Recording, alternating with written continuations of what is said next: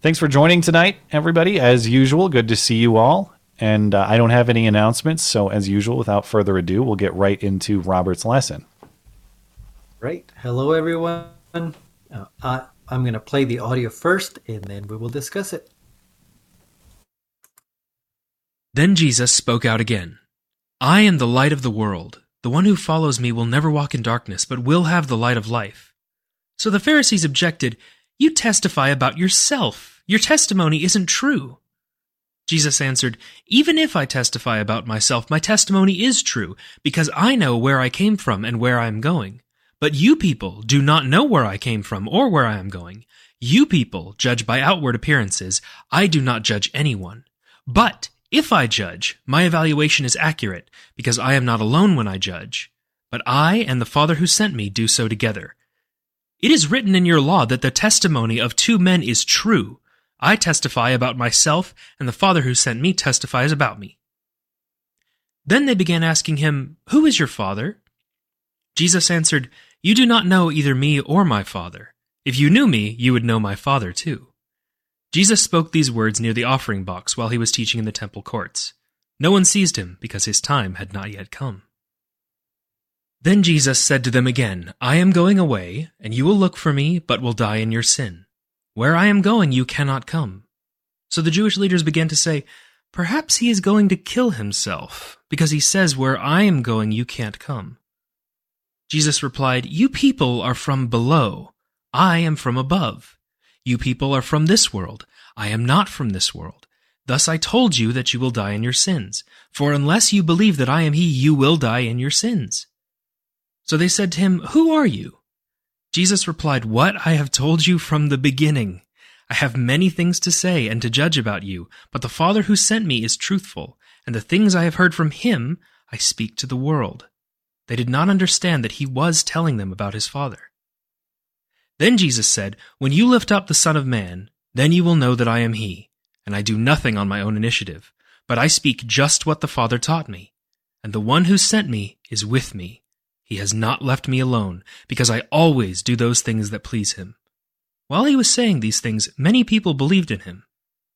Then Jesus said to those Judeans who had believed in him, If you continue to follow my teaching, you are really my disciples, and you will know the truth, and the truth will set you free.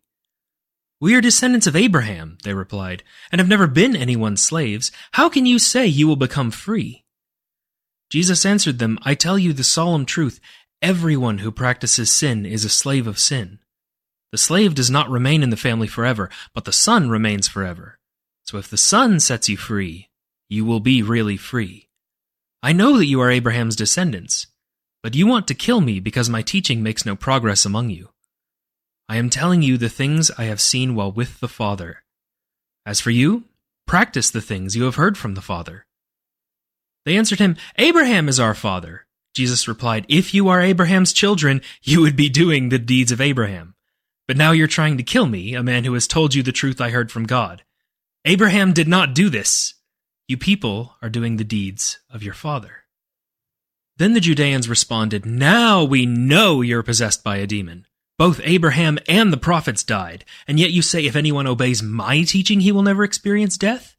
You aren't greater than our father Abraham who died, are you? And the prophets died too. Who do you claim to be? Jesus replied, If I glorify myself, my glory is worthless. The one who glorifies me is my Father, about whom you people say he is our God. Yet you do not know him. But I know him. If I were to say that I do not know him, I would be a liar like you. But I do know him, and I obey his teaching. Your father Abraham was overjoyed to see my day, and he saw it and was glad. Then the Judeans replied, You are not yet 50 years old. Have you seen Abraham? Jesus said to them, I tell you the solemn truth. Before Abraham came into existence, I am. Then they picked up stones to throw at him, but Jesus was hidden from them and went out from the temple area. The Gospel of John, chapter 8. Then Jesus... There we go. That was so good. My friend who's reading this stuff, he's really getting into it. I love it. Well, let me begin by apologizing real quick. I did not finish the blog post this week. I did most of it, but the last bit, I just didn't have a chance to write it.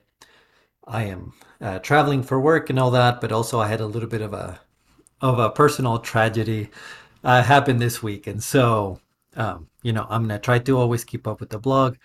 This week was just a little bit of a you know of a rough time. So, but without further ado, let's get into the text.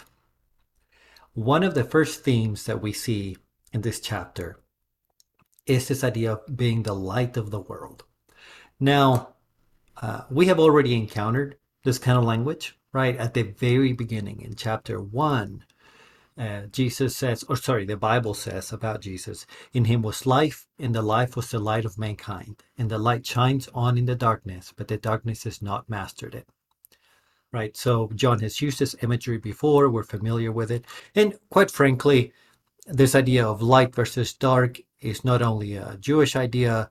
This was common in the Greek world and is common today, right? You can think of Star Wars or, whatever. It's something that makes sense to just about everyone innately.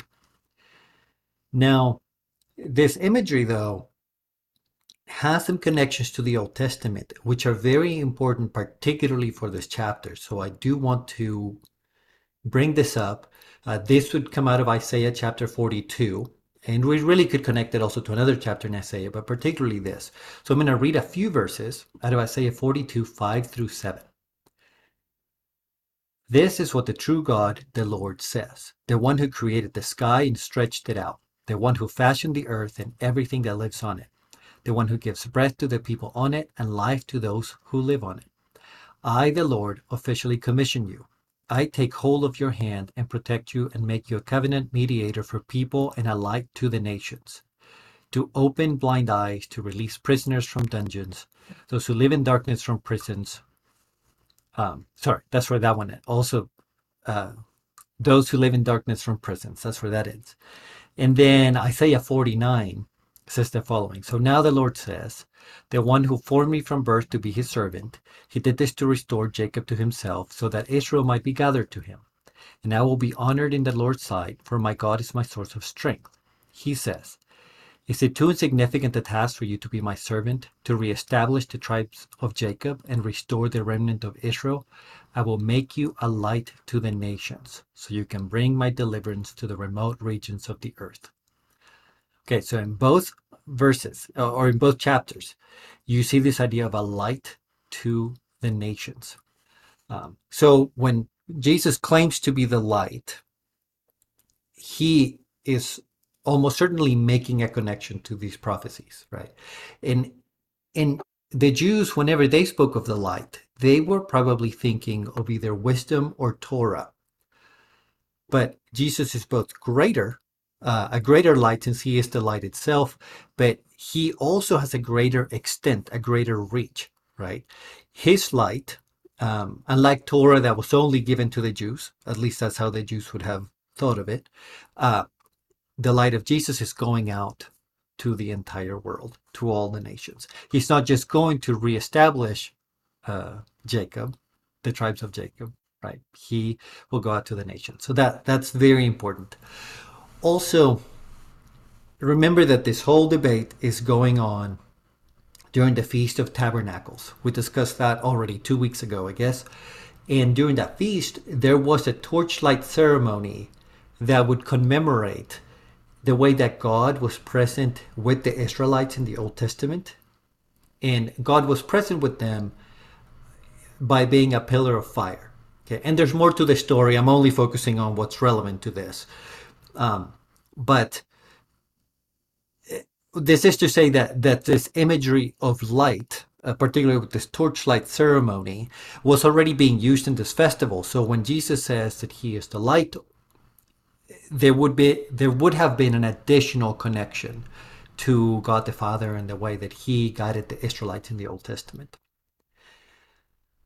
And finally, on this theme, we have the idea of the light being contrasted with walking in darkness. Now, walking in darkness, of course, works at two levels. One, a very basic literal level, which is not to say that it's incorrect, but just very straightforward, that if we walk in darkness, we can't see where we're going. We're much more prone to make a mistake and to trip, or to go the wrong way. But there is also a more symbolic understanding of this phrase. Even at the time, the Jews were already speaking of walking in darkness as somebody who is living in sin. So it walks at both levels. I mean, it works, I apologize, at both levels. With the light that Jesus provides, we can live a good life. We can live a wiser life, a better life. But also we can stop living in sin, right? We will not die in our sins, like we will learn here in just a few minutes. So that is one of the main themes, like I said, and it recurs in the Gospel of John. But when Jesus says this, he gets this response: "You testify about yourself." What is that any good? Well, to understand this rebuttal, and I think we've discussed this before, but we need to understand two things. One, it was dishonorable for someone to praise himself at the time in the culture, both actually in the Jewish world and in the Greek world. Somebody else ought to praise you. And this is familiar to us, right? None of us want to brag about ourselves. Normally say if you're going to go give a speech somewhere, like let's say you're a famous person and you're going to a university to speak, somebody else will introduce you. It would be rather odd if you went up to the podium and you were like, "I am such and such, I am great because I wrote these books and I'm so smart and that's why you should listen to me." No, we don't do it now. They didn't do it then. But also, we have this idea that to settle important legal matters, you needed at least 2 or 3 witnesses. This comes straight out of the Torah, and we actually already read those verses a few weeks ago, so I didn't put them back on the blog. But you can go back and find them rather easily.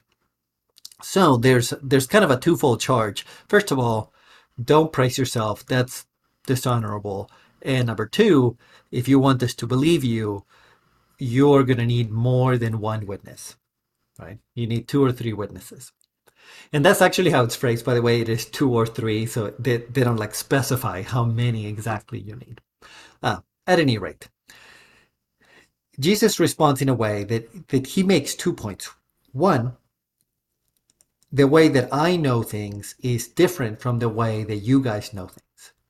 And of course, I'm paraphrasing here. Because he says, "I know where I am from and I know where I am going." In other words, I am from heaven, I am divine, and so my testimony is more valuable than the testimony of just one average guy. So yes, I can absolutely just testify about myself. But fine, if you want me to play by your rules, I will do that. I do have a second witness, and that would be God.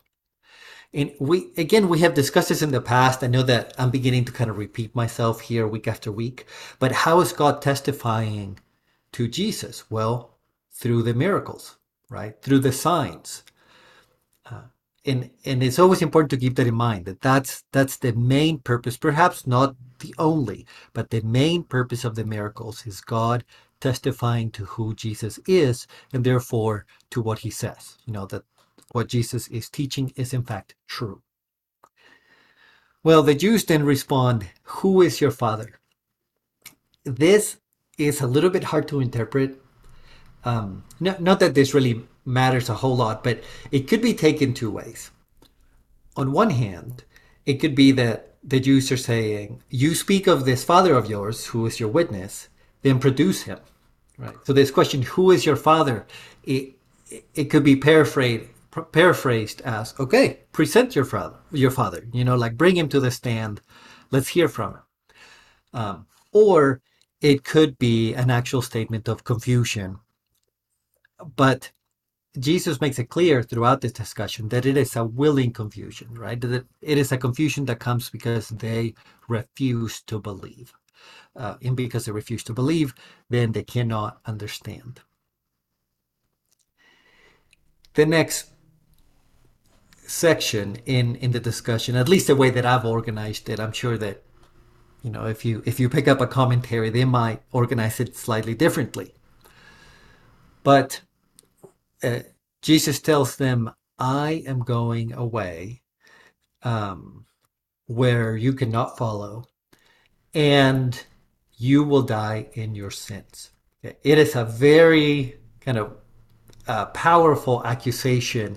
And this is building, right? At the end of the chapter, it just ends in this climactic moment where he says, I am, which we will discuss in a minute. I won't spoil it, but you can feel the temperature rising, right? So Jesus said, I'm going to go somewhere where you cannot follow. Now, Jesus, he is going to die soon. We know that, of course. And eventually, so will all his opponents. And they will not go to the same place. Now, this may seem rather obvious, but I think it's important to at least point it out that this is the obvious and clear implication of what Jesus is saying, because, because of ideas like universalism and so forth. Here, there's a clear statement that you guys and I, if I were speaking like Jesus, are not going to the same place.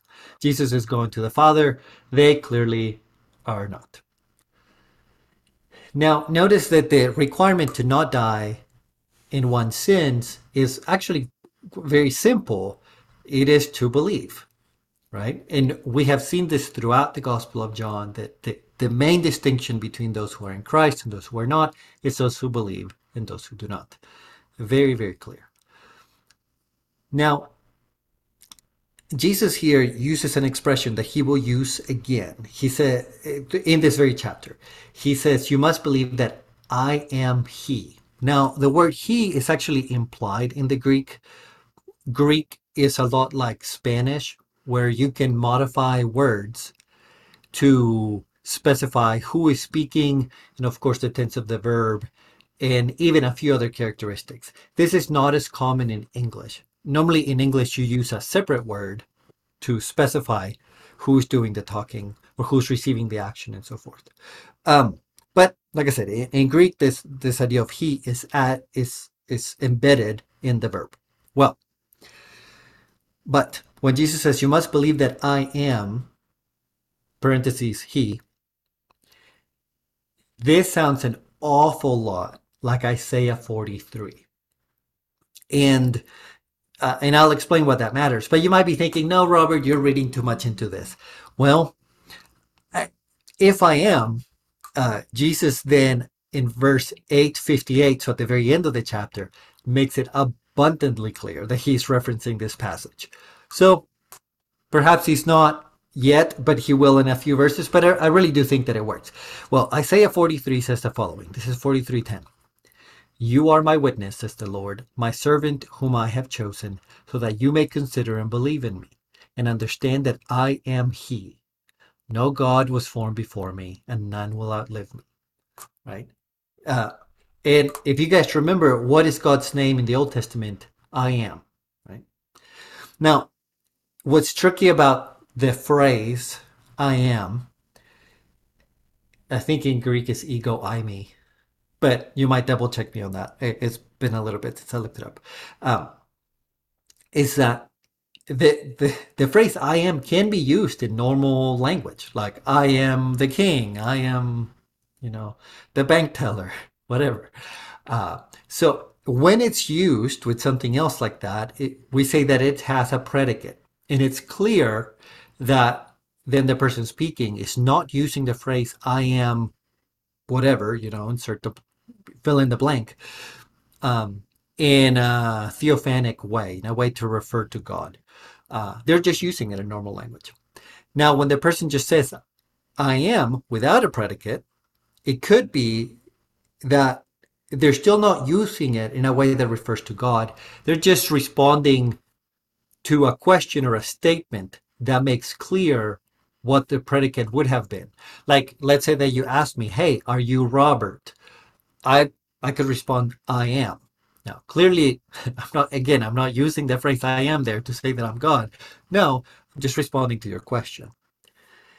Where this phrase becomes very powerful, where it really refers to God, is when it neither has the predicate, so it's being used in its absolute form, and in the context of the conversation, there is no predicate. right? So in later, like I said, in 858, that's what we're going to run into, where Jesus says, I am, in a way that has no predicate, and there's no predicate in the context. So very clearly, I think he is calling himself God, and his opponents certainly understand it that way. When he's telling the Jews to believe in him, to believe that I am he, again, I think he's doing the same thing, but you're free to disagree. Well, another little aspect I wanted to explain is this idea of being from above or from below.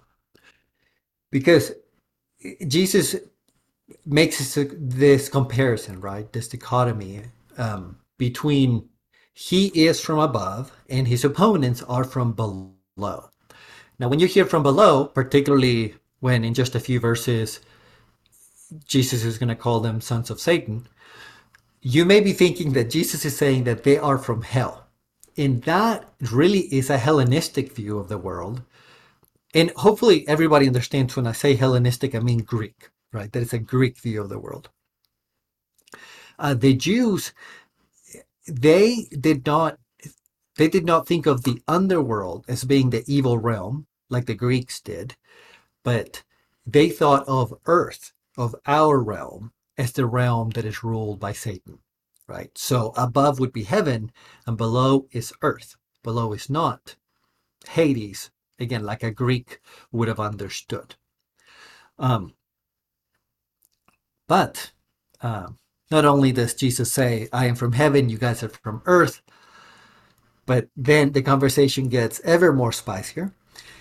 But before we get to that, there's kind of this, almost like this parentheses where Jesus says, when you lift up the Son of Man,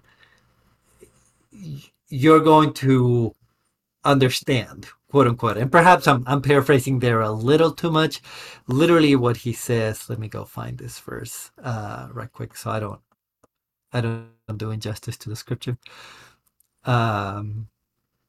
When you lift up the Son of Man, then you will know that I am he. And notice we find that phrase again, I am he.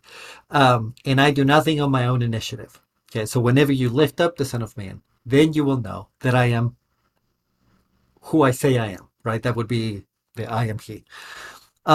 Well, this is a little bit funny and very provocative in the conversation, because this idea of lifting someone up means to exalt them, right? This is still true nowadays, right? If we said that we're going to lift someone up, to this day, we still mean that we are going to exalt them, perhaps worship them, depending on the setting.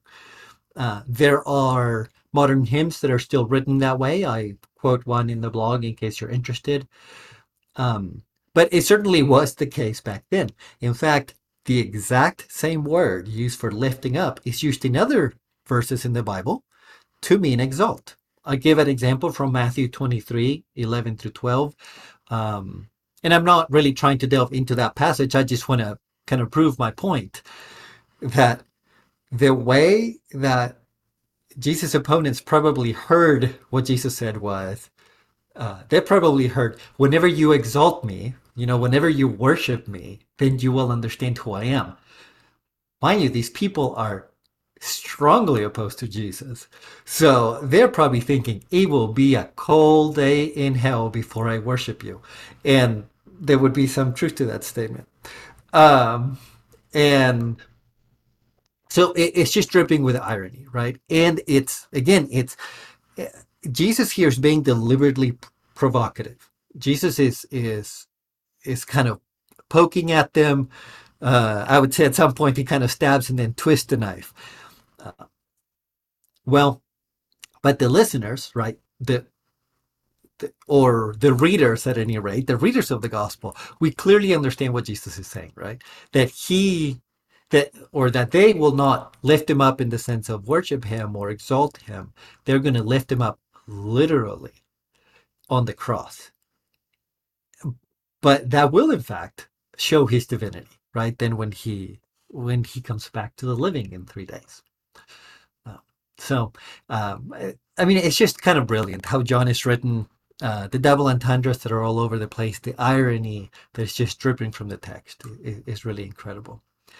Well,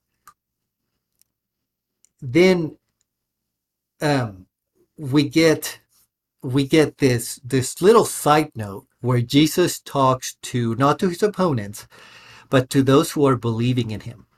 Right? The text says some believed in Jesus, and so he turns to them and he says, if you are a true believer, if you're really mine, then you will believe to the end. Now, we know that already throughout the Gospel of John, we have seen that people believe in Jesus, but it's not like a full-fledged belief, and they fall away from that, and what we might call apostasy. Of course, the greatest example of apostasy has not yet happened because it's going to be Judas.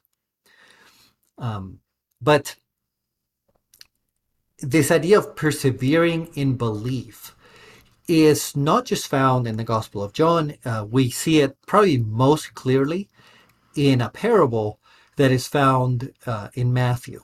And I just thought I would read it because I know this is kind of a side note in the argument that Jesus is having with his opponents, but it is an important side note that we at least ought to think about for a minute.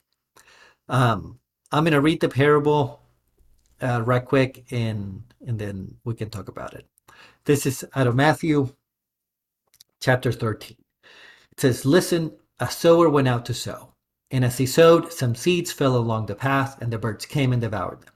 Other seeds fell on rocky ground, where they did not have much soil.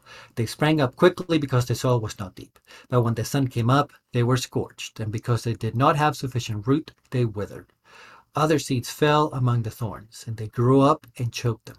But other seeds fell on good soil and produced grain, some 100 times as much, some 60, and some 30.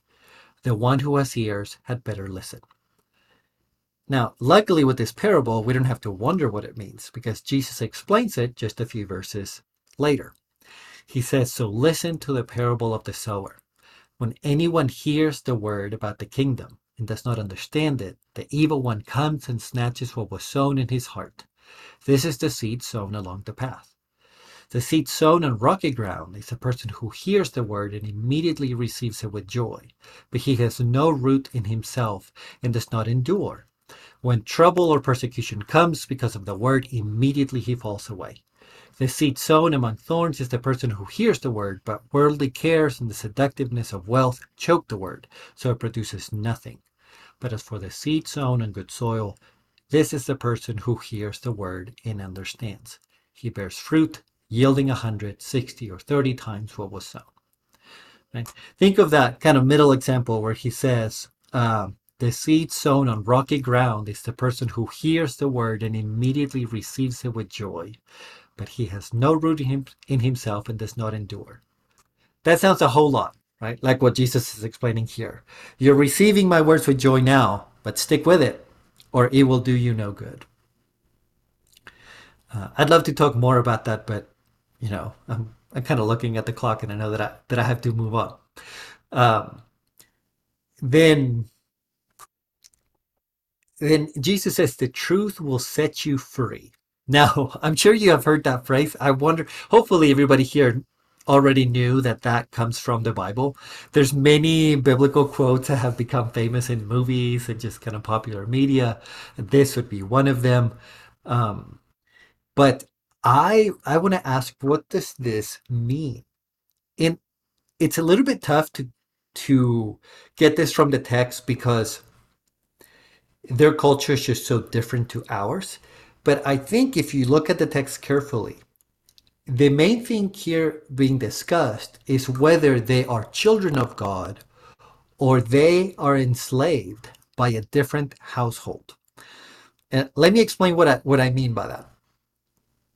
I think we have discussed in prior sessions that the children in a family, they were entitled to the inheritance, right? They had special rights within the household. A slave, on the other hand, he or she was only a temporary part of the household and had no rights to inherit, no rights to rule, so to speak. And in this particular passage, the Jews, they keep saying Abraham is our father, but Jesus tells them, no, you're a slave to sin. Now, when you hear slave to sin, I think you immediately are thinking of the moral implications of this, right? Like, you guys cannot help but do bad stuff, and Abraham was not doing bad stuff. But I think this is meant in a much more literal way. Like, think of this imagery where sin is a person. Okay, just for a second, imagine sin as a person. The claim being made here is you're not children of the household of Abraham. You are over here, somewhere else, as a slave in the household of sin. And as a slave in the household of sin, you simply have no rights in the household of Abraham. You are cut off. Now, if you're thinking this sounds awful familiar, it's because we have the exact same idea in the parable of the prodigal son, right? The prodigal son loses his benefits of being a child, of being a descendant, and he goes off and becomes like an indentured servant. I don't know if the parable actually says slave, so I don't want to say that, but a very similar idea. And eventually, right, in that parable, the prodigal son returns, and his status as a son is returned to him. Well, it's actually very much the idea that we have here. Now, I'm not trying to eliminate the like moral component to this of being a slave to sin and what that implies, that their very nature is warped and they cannot help but to sin, but to stray off the path and do what they should not do. That is certainly the case. But it is, I think, much more powerful when you realize the context in which this is being said, this context of having the rights, the proper rights of a child, or having no rights as a slave in someone else's household. And again, I'll say one more time, how do you return to that status of being a son of God or a child of God? That would be through belief, right? Now, that is where my blog ends, but I'm going to go ahead and discuss the rest of the passage that we read. And again, I apologize. I did not have time to write it in the vlog. But I am prepared for it. I just didn't do that part. Well, the argument, starting in verse 41 or so, the argument begins to repeat itself. Instead of now Jesus saying that they're slaves to sin, now Jesus says that they are children of Satan. Now, talk about cranking up the temperature, right? Things are getting very, very ugly. And they are saying, no, don't you dare. We are children of Abraham. Now, of course, Jesus does not deny their DNA, right? That they do come from the lineage of Abraham. No one is denying that in this conversation. Jesus is using more metaphorical language, and his opponents keep going back to just literal language. So they're kind of talking past each other. But there is a point that they both understand, both parties understand that they're arguing. The Jews thought that because they were descendants of Abraham, they were entitled to inherit the kingdom. That's just how it worked. And if they're not true descendants of Abraham, in a deeply meaningful way, then they're not entitled to that. They're out, right? They're out of the kingdom. And that is the whole point here, the whole argument. And Jesus says, no, you're actually children of the devil. And that's actually the word that's used there. I shouldn't have said Satan. I should have said devil, because that is the word in the text. So I apologize for that. But it says you're children of the devil. And the argument is pretty simple. Children and their parents share a nature, right? Children do like their parents do. That's an observation that we could make just about, daily life, but we can also use it as a metaphor. And so Jesus is saying, who are you acting like? Are you acting like Abraham? no, you are out here seeking to murder me. And who is, the author of murder? It is the devil. And because you do as the devil does, that means you share a nature with the devil. That is to say, you are children of the devil. And then, of course, Jesus also brings up the idea of lying. The devil is a liar, and you guys are lying. You share that nature with him. A quick side note here. Or Matt, do you want to announce questions, and then I'll do my finishing comments? Sure. As usual, if you have a question you'd like to ask or a point of discussion you'd like to offer, just type question in the chat. Again, just the word question, and that's how I'll identify you. And we'll go in the order that I receive them.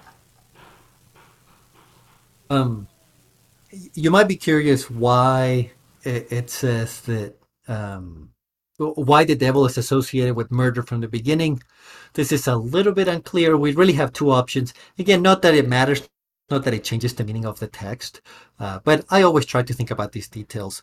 It could be that the Jews are thinking, well, the devil tricked or tempted Eve, and through that temptation, death was introduced to the world. That's one possibility. The other possibility is that it's referring to Cain and Abel and the first murder in the Bible, well, in history. And at least later Jewish tradition spoke of Cain as being the son of the devil. It is unclear whether that tradition dated all the way back to Jesus' day. But I don't, again, this is like a little side note. I don't think any of us take issue with Jesus associating the devil with murder and lies.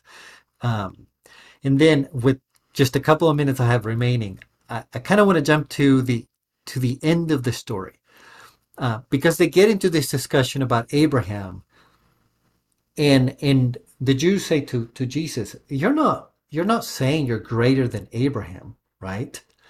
And I know that I'm skipping over a few verses here just for the sake of time, but I have to get to just the kind of the coup de grace, where all this comes to a head.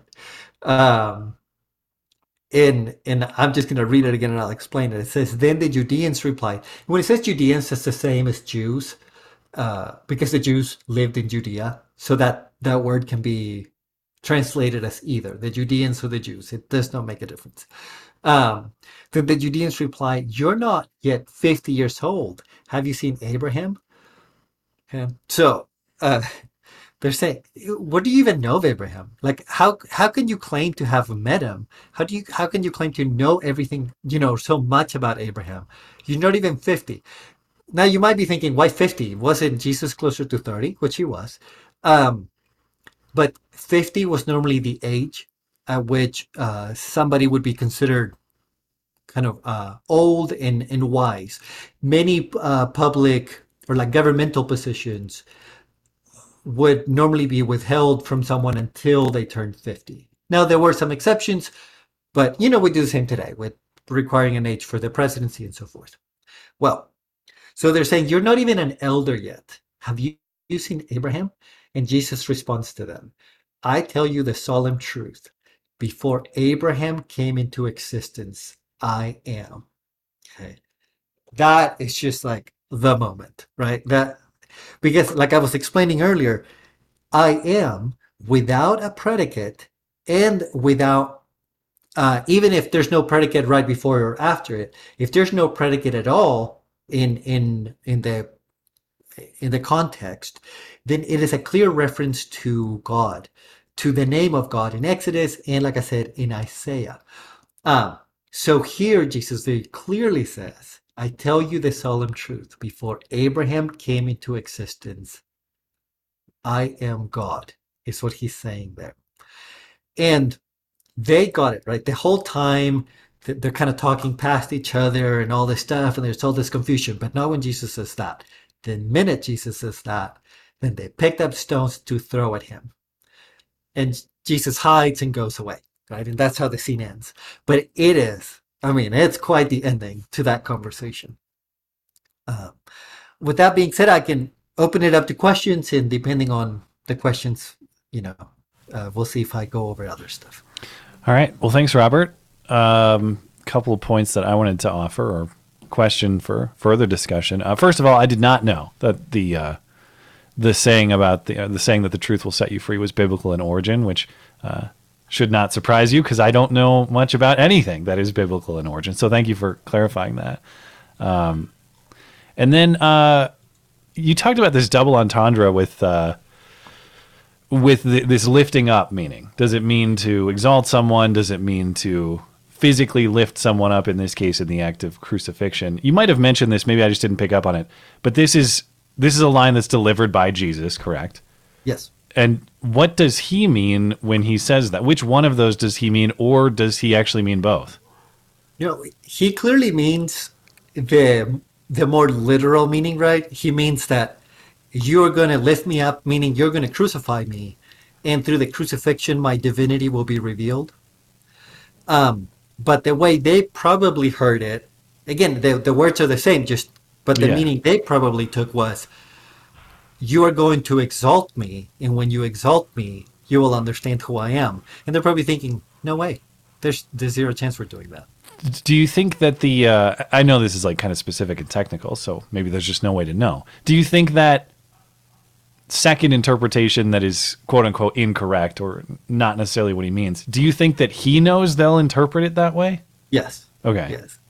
So, I think the way the text is written, he is like, he's poking them. Okay. So it's almost like, it's like biblical trolling or something like that. Yeah. Okay. I just wanted to be clear.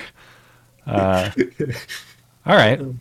That's all that I had. We did have one question from Eric. Eric, I'm not sure if you meant this as a question that you wanted to ask yourself or if you want me to ask it for you, but if you have a mic, go ahead and unmute yourself. You're welcome to join. And Eric is the only one who has signed up to ask a question. Donald Bryan. Eric says he prefers to type. So very brief, very blunt question. Here you go, Robert. Which Christian denomination is right? How about that? That's the very question I've been trying to stay away from because I want to make this kind of multi-denominational or whatever. Of course, I do go to church, so I have picked a denomination, but I don't want to get into that. I do think, I will say this though.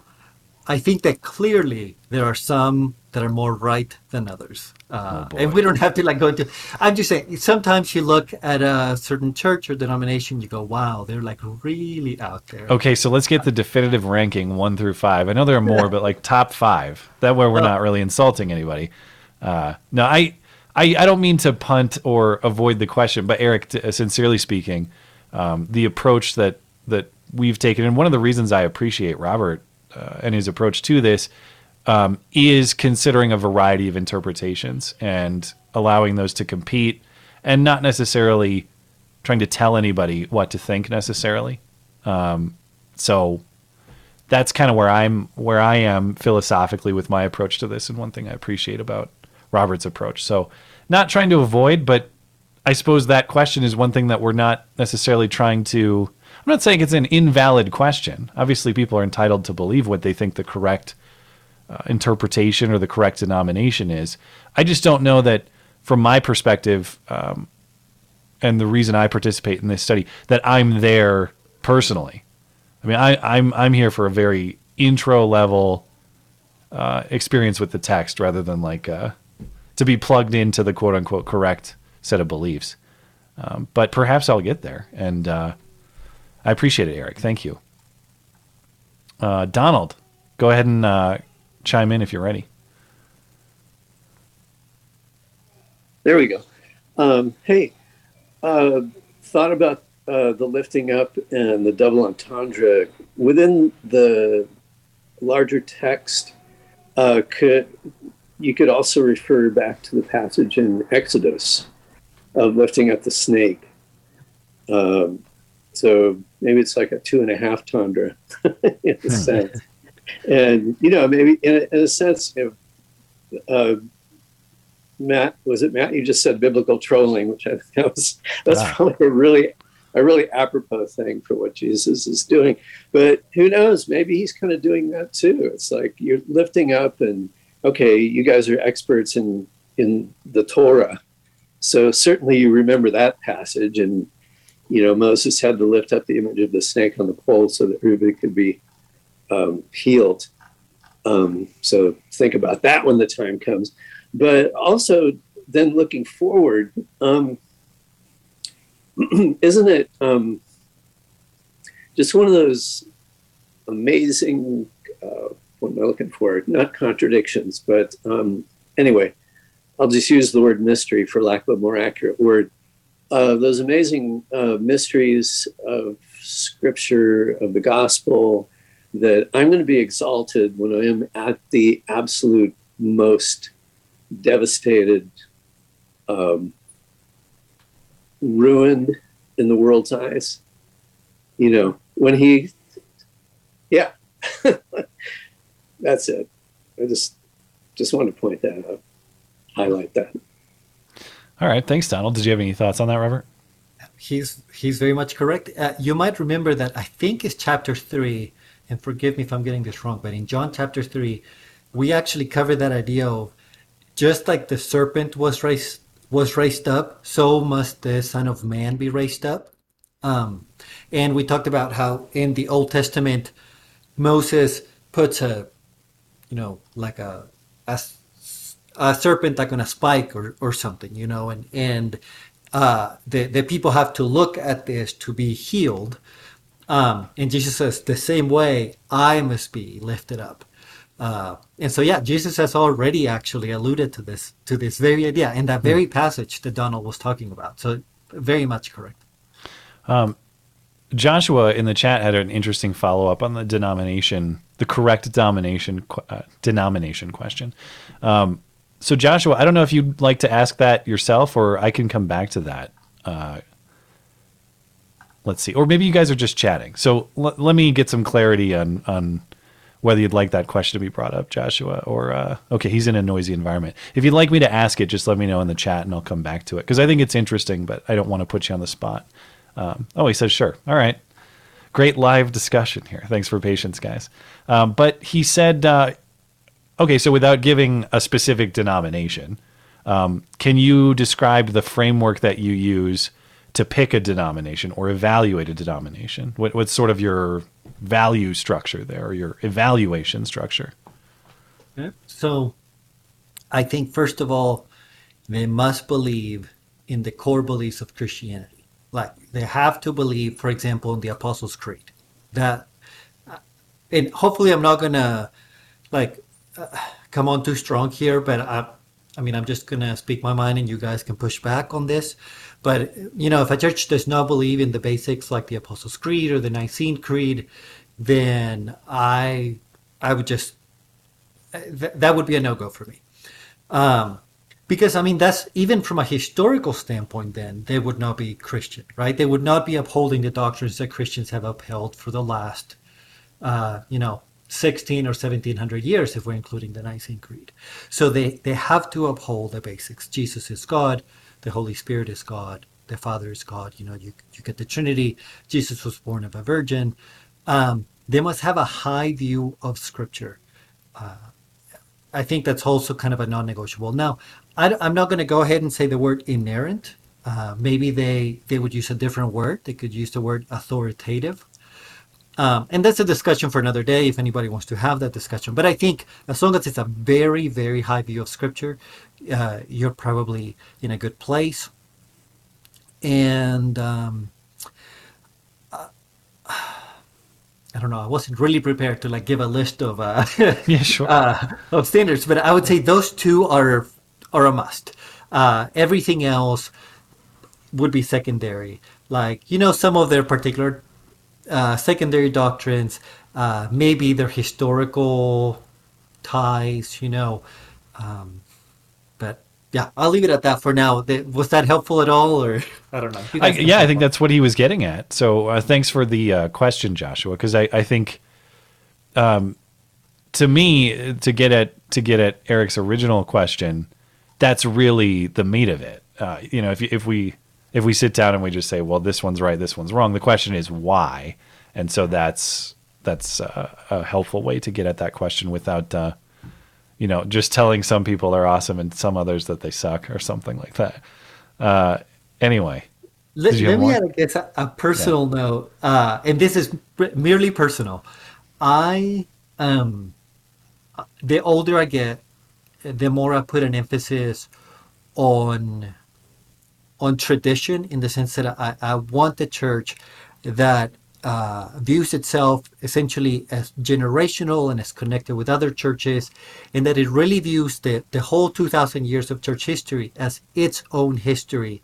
Now, not necessarily how the Catholics do it or the Eastern Orthodox, and I don't say that as a criticism, but some Protestant churches are very good at bringing in all this legacy, and some Protestant churches are not so good.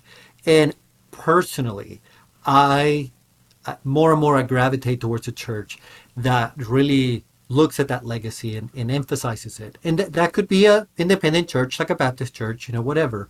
But if they don't do that at all, if they think that, they've reinvented the wheel themselves, well, to me, that's a bit of a warning sign.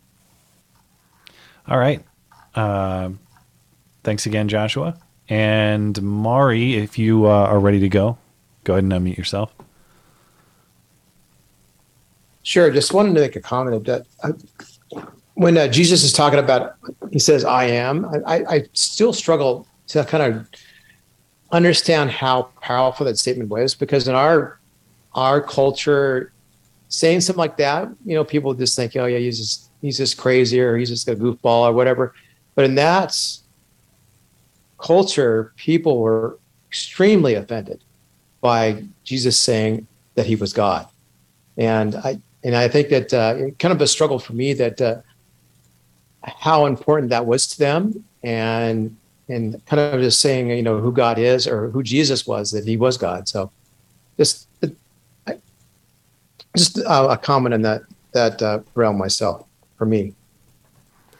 All right. Thanks, Mari. Did you have thoughts on that, Robert? Oh, I mean, yeah, I think it's absolutely correct. I don't think we can quite understand how offensive that was to the audience. I think he's just perfectly right on that.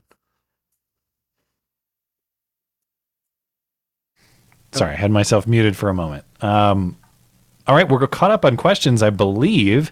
If anybody else would like to offer a point of discussion, again, just write question in the chat, and I will be happy to bring you in. But we have 7 minutes or so to go.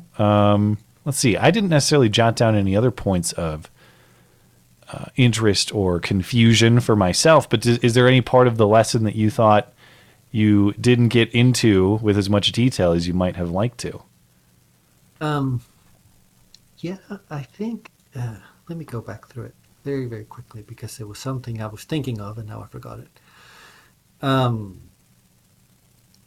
remember at one point in the lesson you said I could go into more detail about this, but in the interest of time, I won't. I can't remember exactly what you were talking about, though. I think it may have been on the idea of perseverance, but what I really, if I have a couple of more minutes, I would love to talk more about this idea of the truth will set you free. One of the kind of basic Christian beliefs about people, like if we're facing Christian anthropology, is that we are slaves to sin, that we really have a sinful nature, and so we cannot help but to sin. And we need the help of the Spirit. We need, Jesus has already talked about in John's Gospel that if you believe in me, I will send you the Spirit. And this will become more explicit, I think, in like chapter 14 or something, but later on, at any rate. And so people certainly, they're not as wicked as they could be. People can certainly make decisions, and not everybody is some murderer and a cheat and all these things.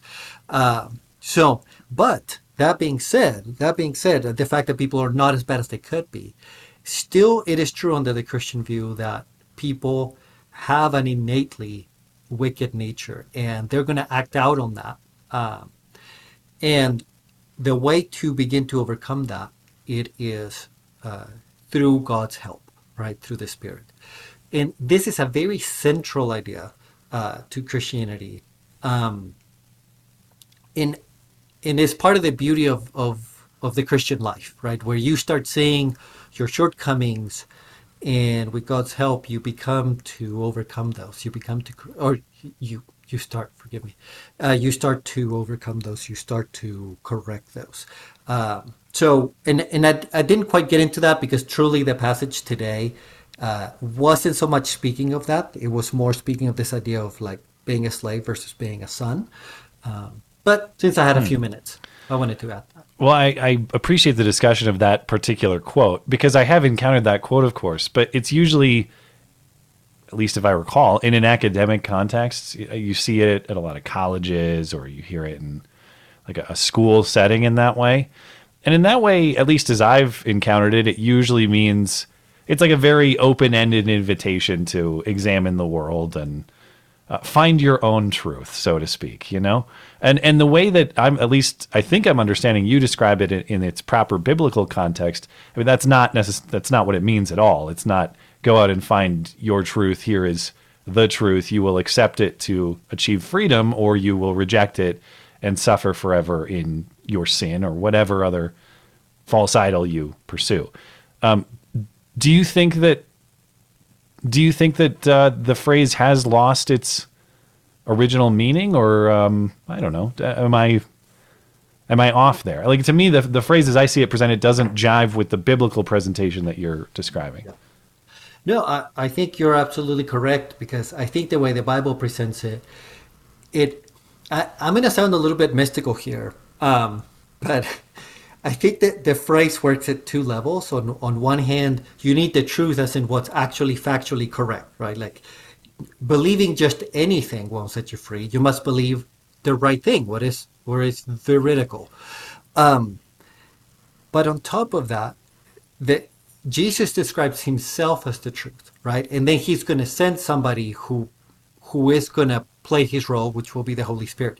So in the Christian narrative, this truth is not only a set of propositions. It certainly includes a set of propositions, right, about the world. It does. I'm not denying that. But it's also a sort of living truth, right, where you have this communion with God, who is the source of all truth. And I think it's in that full sense, the full sense of both a correct set of propositions and a living truth, that together will set you free. I think anything short of that doesn't do the job. Mari notes in the chat, apparently the FBI uses the saying too. So how far the wisdom has fallen, I suppose. I think what the FBI believes is your confession will set you free, as long as we like your confession or something like that. No offense to the Fed who's listening in on this call, of course. I didn't mean anything by it. Maybe we'll convert him. Yeah, maybe. Eric sent in one more question, but I don't know that either of us will have a great answer for it. He asked, how do you raise kids to not feel like going to church is a drag? I don't have kids yet.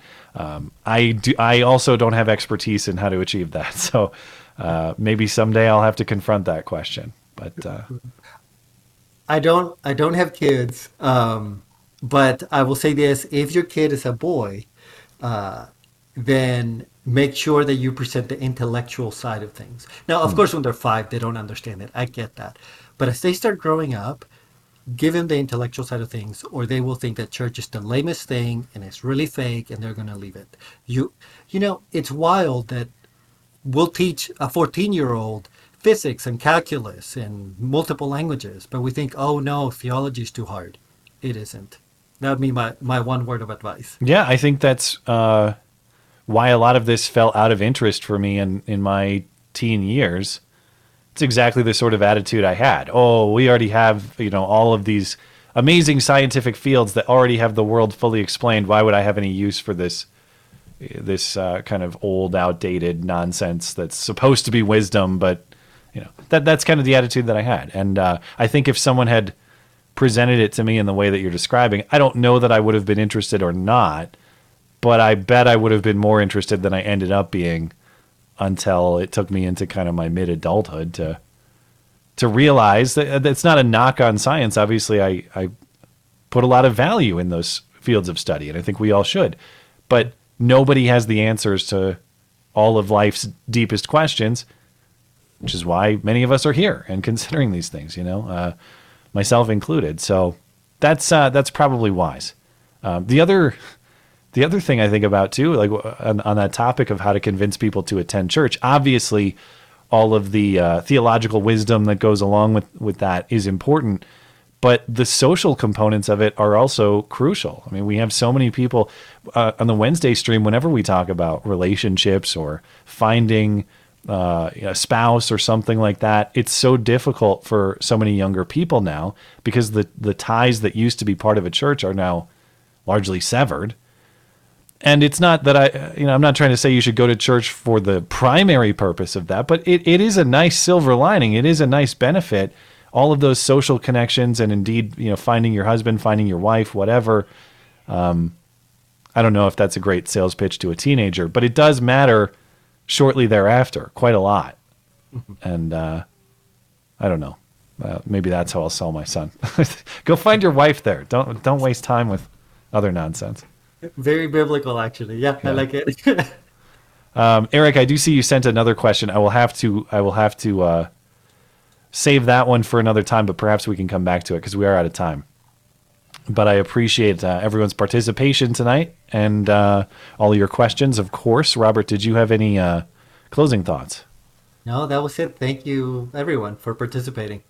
All right. Well, thank you as well, Robert. And thanks for the lesson, too. I know it was a tough week for you, and I hope everything is well for you. Yeah, I had a little loss in my family, but I'll tell you later about Sure. that. Yeah. All right. Have a good night. Thanks, everybody. We'll see you back next Saturday, by the way, 8 p.m. Eastern as usual. Thanks.